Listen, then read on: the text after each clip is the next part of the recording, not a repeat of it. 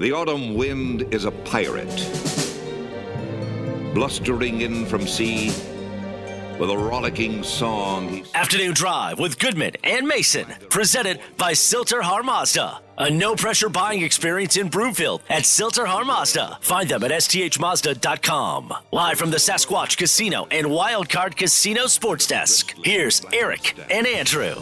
He growls as he storms the country, a villain big and bold. And the trees all shake and quiver and quake as he robs them of their gold. The autumn wind is a raider. Welcome back, Afternoon Drive. Goodman Mason. Watch us, milehighsports.com. You can reach us, Rocky Mountain Forest Products, Twitter feed at Mace Denver, at Eric Goodman. If you'd like wholesale lumber to the public, not retail, but wholesale, go to rmfp.com. In the meantime, I want to tell you about Greenfield's Pool and Sports Bar. Man, do they have it all in Lakewood. Let's talk about sports. They have all the packages, NFL, NHL, NBA, Major League Baseball. Every seat is a great seat. Now, what else do they have? A huge pool hall with 15 tables, live music on the weekends, no cover, and the happy hour is as good as you are going to get. Every day of the week, 2-for-1, wine, well, and drafts every single day from 3 until 7. I've never been to a sports bar like this that truly has it all. Go to Greenfield's Pool and Bar in Lakewood. Time now for The Buzz. The Buzz is presented by Rocky Mountain Eurosport. Go for a test drive today in Denver or Parker, because everyone deserves a luxury car buying experience. Or find them online at rmeurosport.com. I have a feeling I'm going to be spending this entire segment talking about Mike Pritchard's resume. Let's see if I can get this correct. This is off the top of my head. We were partners for a while. 13th overall pick in the NFL draft. Won a national championship with Colorado. Terrific NFL player. Used to host the radio show here with me on Mile High Sports Radio. Now he hosts a show on VSiN, which is the gambling network, and he does a local sports talk show in Vegas. And he is just an all-around marginal guy. Pritch, how are you? I was good until the last comment. Okay. Marginal. You're an all-around fantastic guy. There you go. I'm good. How you guys doing? Terrific. We are doing far better than the Raiders organization. I have heard something big happen this week. I haven't been following it. What's going on? Well, their head coach, John Gruden, got himself into a little bit of trouble and with the league, and with a lot of people. Yep. And he stepped down as a head coach. So right now they have an interim head coach entering the most important game of the year so far for the Raiders.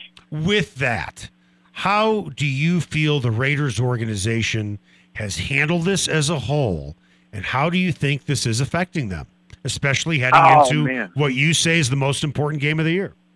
Yeah, I mean, it wasn't timely, that's for sure, but I think Mark Davis, the owner, had no other choice. I mean, the behavior from John Gruden, reprehensible. I mean, it was so offensive in so many ways, and he insulted a lot of people within the league that have power influence. And I think when you do that and you understand how the league works, it was no surprise of the result. But I think the Raiders are left with picking up the pieces and figuring out how do they salvage the rest of the year. Now, last week, of course, this was swirling over the course of the weekend because the first comments we were aware of course, were the comments, the derogatory comments about DeMaurice Smith, the NFL PA head, that were racially tinged. And then, of course, the Raiders did play a game with that cloud over them. So do you think all that affected the team last Sunday? Because that really just seemed to be a pretty desultory effort compared to what you're used to seeing from this Raiders team. Yeah, I think it did. Lack of focus on one side of the ball in particular. That's the offense, and that's the side of the ball that Coach Gruden controlled. You saw drop balls. You saw a lack of focus. You didn't see a lot of energy out there either. One of the things that I know from my playing days is, coaches, they say things to teams thinking it's private, right? And so I don't know if that took place or not. I've been trying to follow up with people to figure out if they had some type of meeting in which Coach Gruden laid everything on the table and said, hey, this is what's happening. And so now you're, as grown men, you got a chance to think about it. And then you play a game okay, and then everything else keeps happening. So I don't know. I do know Coach Gruden had the apologies publicly.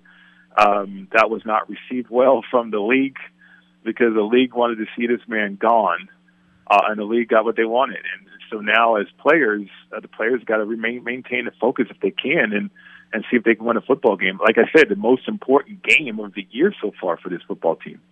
We were talking with Mike Pritchard, won a national championship with CU. He used to host a radio sports talk show with me. Now he does a show on VSiN. And Pritch, obviously, doing a show with me is very high on your resume, I'm sure. It is. It's right up there with the CU Hall of Fame and Southern Nevada Hall of Fame. Stop that. Stop it, stop it, stop it. Stop it, stop it, stop it. I just had to pad my resume a little bit more after the marginal comment. Right, exactly. The Broncos situation, kind of similar, I guess you could say, to the Raiders situation in this vein. Vic Fangio is the defensive coordinator, even though Ed Donatel officially has the title. Out in Vegas, Gruden was the offensive coordinator, even though he didn't hold that title, but he was the guy calling the plays. How big of a loss is him not calling the plays, or do you feel the guy they have there might even be potentially better? Well, we don't know if the guy that they have here is potentially better. I mean, if he was, I think he would have been calling the plays, to be honest with you. But Coach Gruden, the coach, not the person, the coach, he was a great play caller. There's no denying that. I mean, even though the league is trying to erase themselves from Coach Gruden, separate themselves, but I mean, the guy made his mark in this league calling plays. So I think when you miss that, or that's gone now, I don't know how you operate other than just in a few days too, by the way, other than the fact that, okay, do you condense a playbook, or do you just do the things that you know you can do very, very well? And to be honest with you, the offense this year has sputtered at times. I mean, they started out the year with a 3-0 run in spectacular fashion, but the last two games, it just doesn't seem like the Raiders that we saw at the beginning of the year. So they're working on some things. They're tinkering with the offensive line and seeing if they can get the offense back in gear, because if they don't, they're in trouble. I mean, the defense has been keeping them in games, but the offense just not scoring enough points the last 2 weeks. Boy, where have I heard that before, Mace? This is going to be fun. Yeah. And the final score is... Are we all ready for 10-7? Exactly. All right. Maybe. Yeah. Right. You might be right there. Now, that being said... I think it'd be more appropriate if it was 7-11. Oh, well, getting 11 is pretty rare. That would be a fun score, but yes. Right. So, Rich Bisaccia is going to be the interim head coach of the Raiders. He's their special teams coordinator, been around the NFL a long time. What do you expect from him as the head coach, and do you think he has a chance to turn this into a permanent gig? Does he have a chance? I don't know. I mean, it sounds good, right? That this guy could have success, and maybe the Raiders get to the playoffs, and he's a head coach. But we are thinking of one of the brand new stadiums in the National Football League, the Allegiant Stadium. The draft is going to be here, and this is a global city. Speaking of Las Vegas, and I think you have to have a splash. I would imagine. Now, he's a guy that's been around the league, like you said, Mace, for a while. As a special teams coach, assistant head coach, you interact with all the players more so than like if Rod Marinelli would have been the interim head coach. He just interacts with the D-line. Mm-hmm. And so as a special teams coach, you're interacting with the majority of the roster. And so you probably know the fellas a little bit better than everybody else in terms of coaching, and just manage the coaches. You got Gus Bradley, who used to be a head coach as a defense coordinator. Let him do his thing defensively. And then Greg Olson, the offensive coordinator. Hopefully they could pick up the pieces offensively with Tom Cable as offensive line coach, who used to be a head coach as well. Maybe they can come together and make things work. So just manage everything as a head coach, interim head coach, if you're Rich Bisaccia. You certainly dealt with adversity during your pro career, not personally, but certainly with any of the teams that you were with. All teams at some point deal with adversity.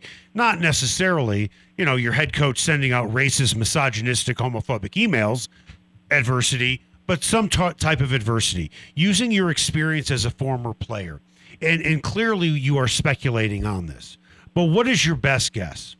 The Raiders come out and rally and are inspired, or they're completely vulnerable? I think they come out and try to punch the Broncos in the mouth and see what happens. I think you come out and the field is your sanctuary where you kind of forget what just happened during the week. You forget about the media asking you questions, and you just go out there and put on a helmet and play football. But if everything doesn't go right, you wonder where the organization is going to come from. You wonder where the calm nature or the confidence is going to come from. Is Rich Bisaccia ready for that? Or are the players ready to collect themselves from whomever, or is it everybody for themselves? So once adversity hits during a football game, you wonder from a management standpoint where the leadership's going to come from. So that's where I'm so uncertain about where the Raiders are at right now. I mean, I think they're going to have a good game plan. I think they're going to go into the game ready to play and focus. But when it doesn't go well and everything looks bleak at times, which it will during the course of a 60-minute football game, what's going to happen after that? And, of course, if part of that game plan is going to be implemented by their play caller. That's Greg Olsen, who's replacing John Gruden. What do you expect to see from Olsen replacing Gruden, and is it going to be a major change or about what we have seen from John Gruden before? Yeah, I don't expect them to make major changes because, it's a couple days, and I don't know if you can overhaul it and make major changes. I think you try to build off of what has been successful. And if you look in the first 3 games, the Raiders were stretching the field and throwing the ball all over the field, all over the yard, really. And Derek Carr was off to this amazing start at quarterback. But the Raiders felt like they needed to try to control the game and run a football. But that hasn't worked yet. That has not materialized. And I just don't know when that's going to happen or if it happens. But this is a passing league now. It's basically a 7-on-7 league. So I would expect the Raiders to go out there and let Derek Carr throw the football. If I was ever a guest on your show, what I'm about to ask you, you could easily ask me. But I'm going to ask you instead because... Are you inviting yourself on my show? No. That's not what I meant. Okay. That's not what I meant. I would never invite myself. I have way too much dignity to join any show that you are on. With that, big picture, how do you feel about the Raiders over the next 5 years, knowing that Patrick Mahomes and Justin Herbert is in your division? Because you could very easily ask me the same question. Yeah, you see that, Mace? Like, he insults me, and now he wants me to answer a question. You know what? I mean, come on. That wedding invitation has not been mailed yet. I noticed that. Is anybody going to show up? I don't know, Mace. You coming or no? I think so. I think so. You know what? Don't come. We'll invite other friends. I don't have any, but you know what we're going to do? Because I know the two of you are not going to show up, I'm going to do what they did in baseball. I'm going to have cardboard cutouts of people that I know just to sit there. And I thought you were going to sit us at the same table. But none of us are. But then again, the cardboard cutouts aren't going to drink, so it's going to save us on the bar bill. Right. Yeah. So getting back, how do you feel about having those two guys, you know what, in our division? Because that's what it is. Well, I mean, it's weird because, I mean, the Broncos could have drafted Justin Fields. I mean, the Broncos could have drafted Josh Allen. But they chose not to, right? And they could have had Russell Wilson.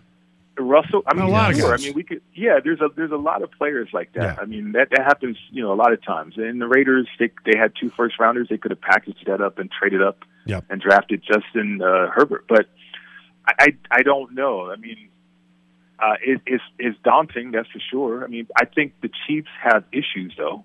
Not only defensively, but offensively. I think Patrick Mahomes is trying to do too much now. They don't have a running game. Yeah. So they're vulnerable. I think there's opportunity. There really is. For the Raiders, Derek Carr has risen them to another level early on. There's a ton of adversity in front of him right now, but if he can get back on track, I mean, he could become the best quarterback in this division. But, yeah, you're right. I mean, Justin Herbert is incredible, and he's just getting started right now. Both teams started 3-0. Both teams are on a 2-game losing streak. Does the loser of this game start circling the drain? I think the Raiders would have 2 divisional losses, and in this competitive division, that's tough.